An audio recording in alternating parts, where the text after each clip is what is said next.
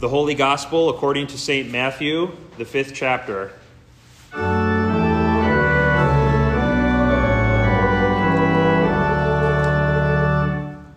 Jesus said, "You have heard that it was said to those of old, 'You shall not murder,' and whoever murders will be liable to judgment. But I say to you that everyone who is angry with his brother will be liable to judgment.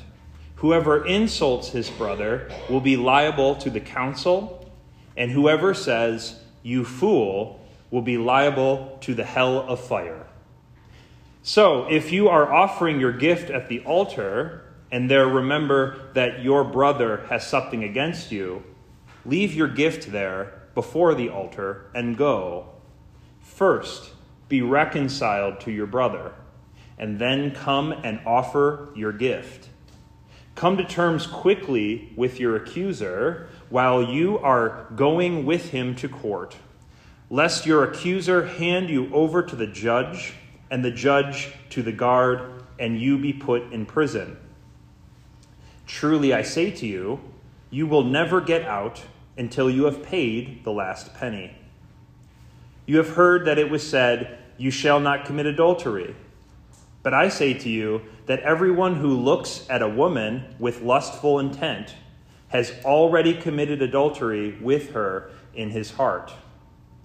If your right eye causes you to sin, tear it out, throw it away. For it is better that you lose one of your members than your whole body be thrown into hell. And if your right hand causes you to sin, cut it off, throw it away. For it is better that you lose one of your members than your whole body go into hell. It is also said, 'Whoever divorces his wife, let him give her a certificate of divorce.' But I say to you that everyone who divorces his wife, except on the ground of sexual immorality, makes her commit adultery, and whoever marries a divorced woman commits adultery. Again, you have heard that it was said to those of old, 'You shall not swear falsely, but shall perform to the Lord what you have sworn.' But I say to you, do not take an oath at all, either by heaven, for it is the throne of God, or by the earth, for it is the footstool, or by Jerusalem, for it is the city of the great King. And do not take an oath by your head, for you cannot make one hair white or black.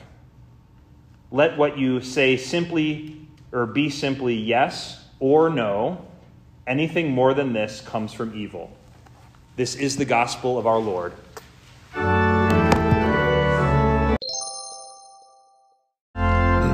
Grace, mercy, and peace be with you from God our Father and our Lord and Savior, Jesus Christ.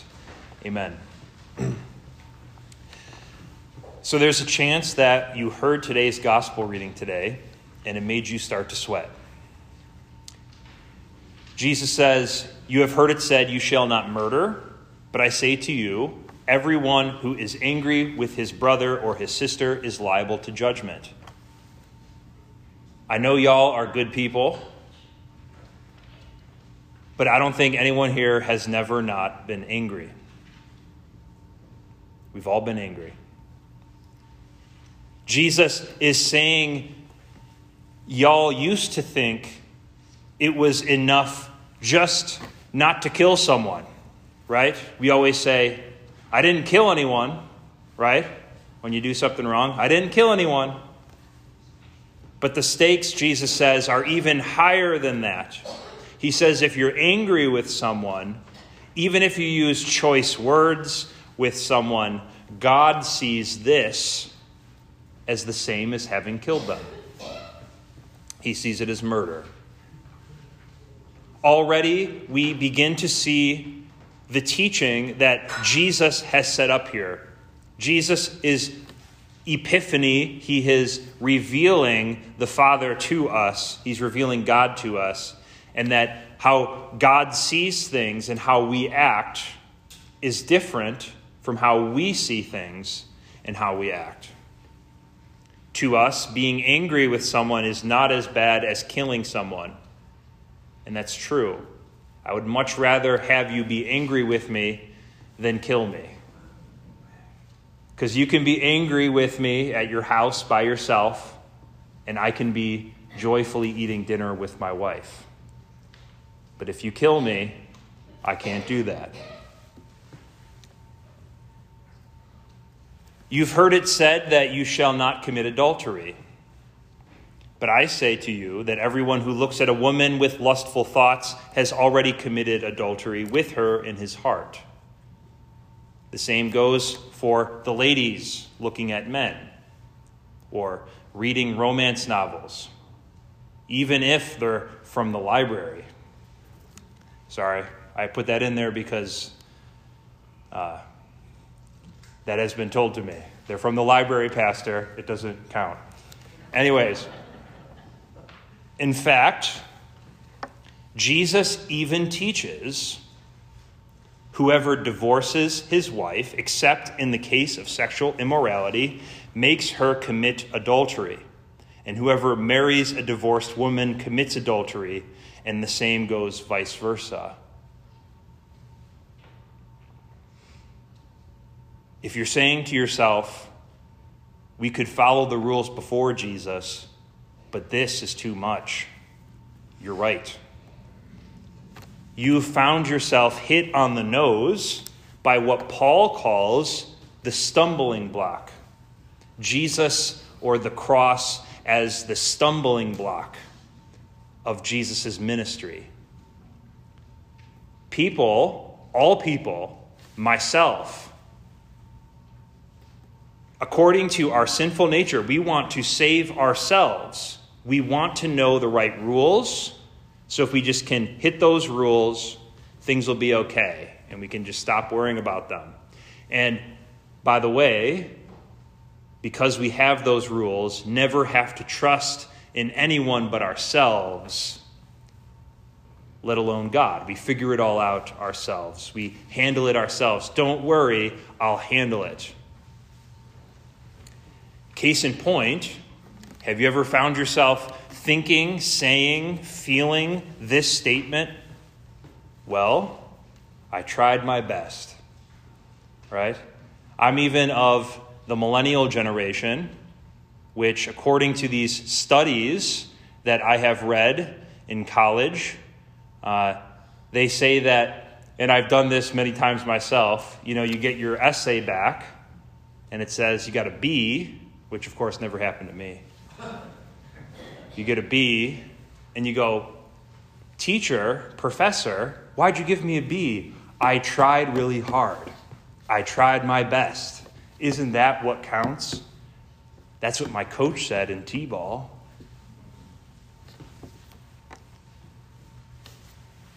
But we zoom this out. We tried our best not to get angry. We tried our best with our marriage. We tried our best to raise our kids. Or how about this one? I've already mentioned it before. I didn't kill anyone. Sure, I did this horrible thing, but I didn't kill anyone. Everything's okay. If you've thought these things, felt these things, said these things, congratulations, you have justified yourself. You've justified yourself. I've justified myself. I do it constantly. And this is why Jesus pushes so hard in the Sermon on the Mount.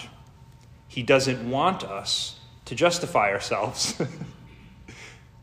One, because we cannot.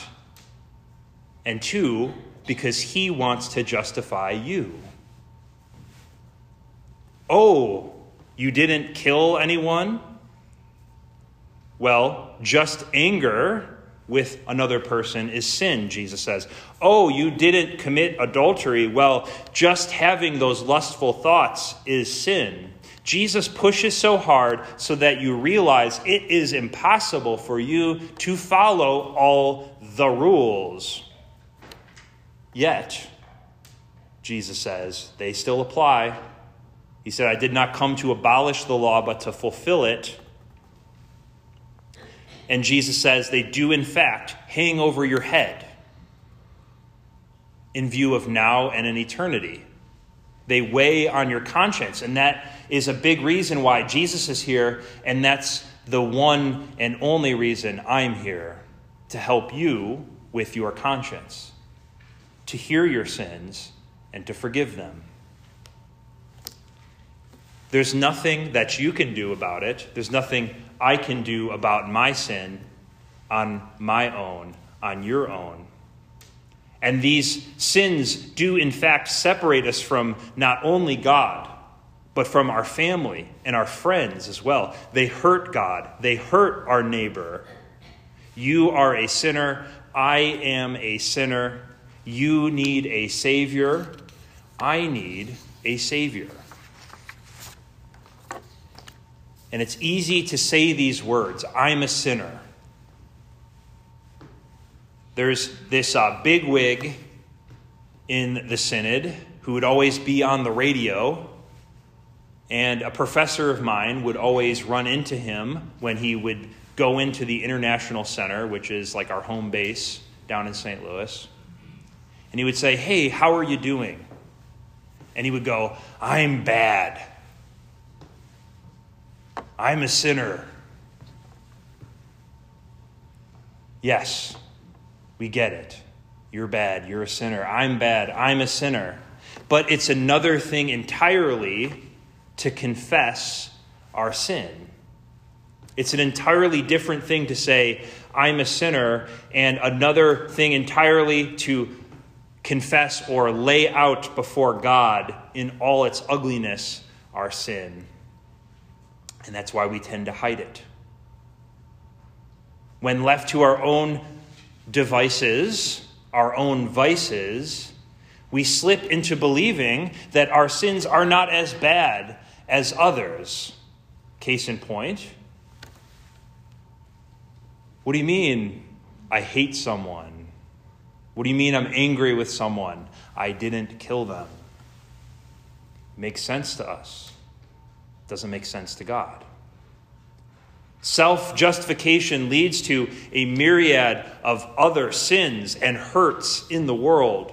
Anxiety, excusing yourself, conflict in your relationships. Like Adam and Eve, we choose to hide from God in shame. I was afraid, Adam said, because I was naked, so I hid myself. But God is not ashamed of the nakedness of our sin. Instead, he basks in being able to see you for who you are, and that is why he delights in the confession of your sin before him, because you're like Adam and Eve when he used to walk and talk with them in the garden, and he saw them without their clothing, without their fig leaves. Choose what you want.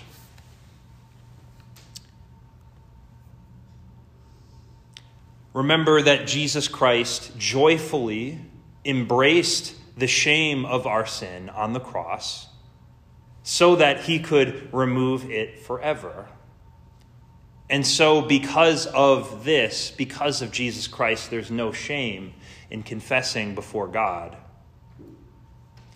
Confessing before your fellow Christian, confessing before your pastor, no matter how ugly it might be. The only real ugliness is to try and live with all that ugliness inside without help. And by the way, as I was thinking about this, most likely only you believe that you are able to keep that ugliness inside. It might be apparent to most everyone you talk to. And so we're clear.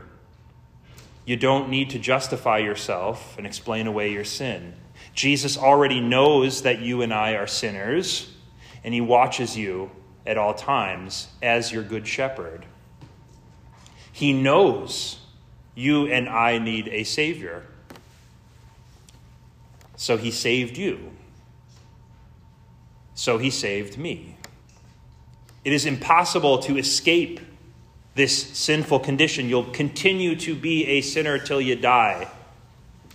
And together we confess each Sunday that we are poor, miserable sinners, both by nature and in thought, word, and deed, by what we have done and by what we have left undone. We lay out our dirty baggage before the Lord together as a community.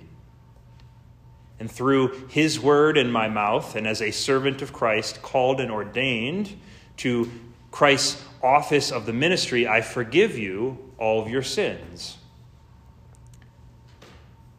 Remember that these words are not my own, but Jesus's. I encourage you all to begin this practice not only in church on Sunday, but also in private devotion at home, in private devotion in the car, in private devotion at work, at the gym. If any specific sins continue to press on your heart or on your conscience, I'm prepared to deliver the rite of private confession and absolution with you. Remember, any sin you confess goes into my ear and dies forever. Your sin does not rise from the tomb like Jesus does, like you do. Your sin dies forever when you confess it. You will be forgiven in heaven and on earth, and it will go away, and I will forget about it. When you come to this table, knowing and recognizing you are a sinner in need of forgiveness, like the woman of Bethany, Jesus will give you his body and his blood for the forgiveness of sins. If the devil has you thinking you are beyond love, that you are beyond being redeemed, throw something at him like Martin Luther did and say, "Silence, devil, I'm baptized. I am Christ. I am forgiven. My sins are washed away. You have no power over me." Jesus would preach in many of his sermons these words: we cannot receive forgiveness often enough, and we should receive it in all kinds of ways, for we remain sinners until we die, even through faith we are righteous. You are always a sinner. You are always saved by faith in Christ. Both are true at the same time. It's an unfortunate result of being this side of his return. But know that God rejoices to forgive you. He rejoices. It makes him glad. It's sweet smelling to show you his mercy instead of to condemn. The more that confession and receiving Christ's forgiveness becomes a habit in your life, you'll notice it flowing into your day-to-day life. You'll be more patient.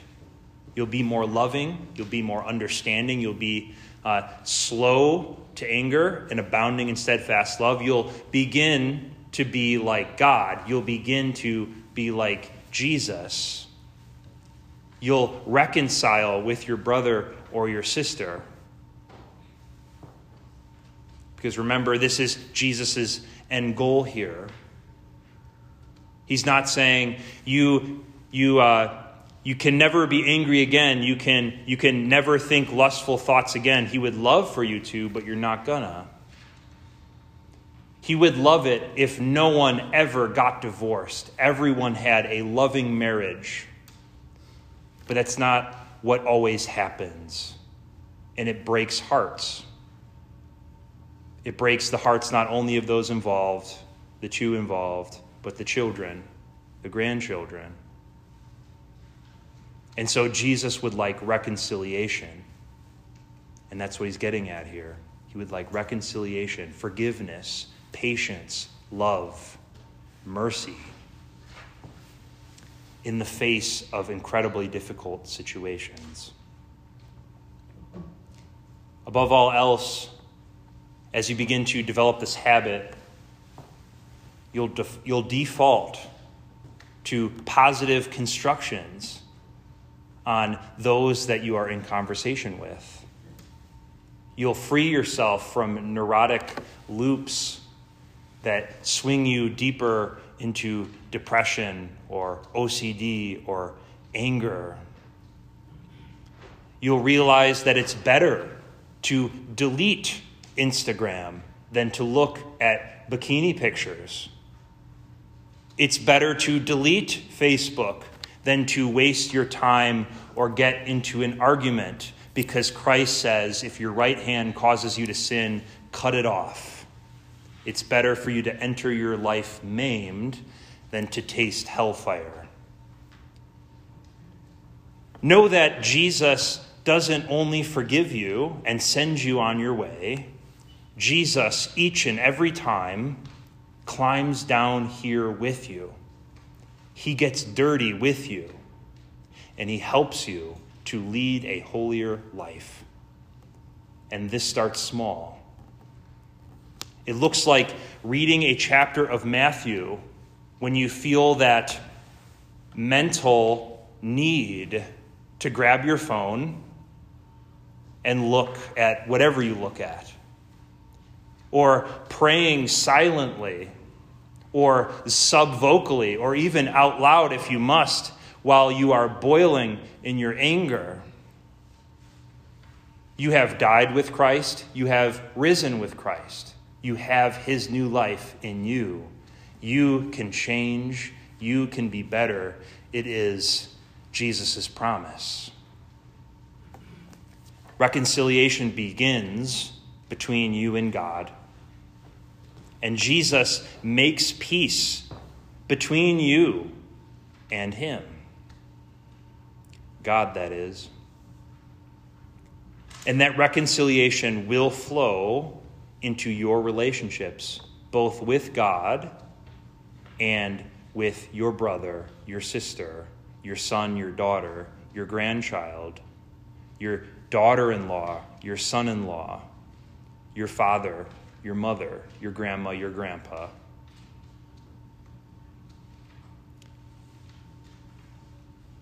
May the peace of God, which surpasses all understanding, guard your hearts and your minds in Christ Jesus. Amen.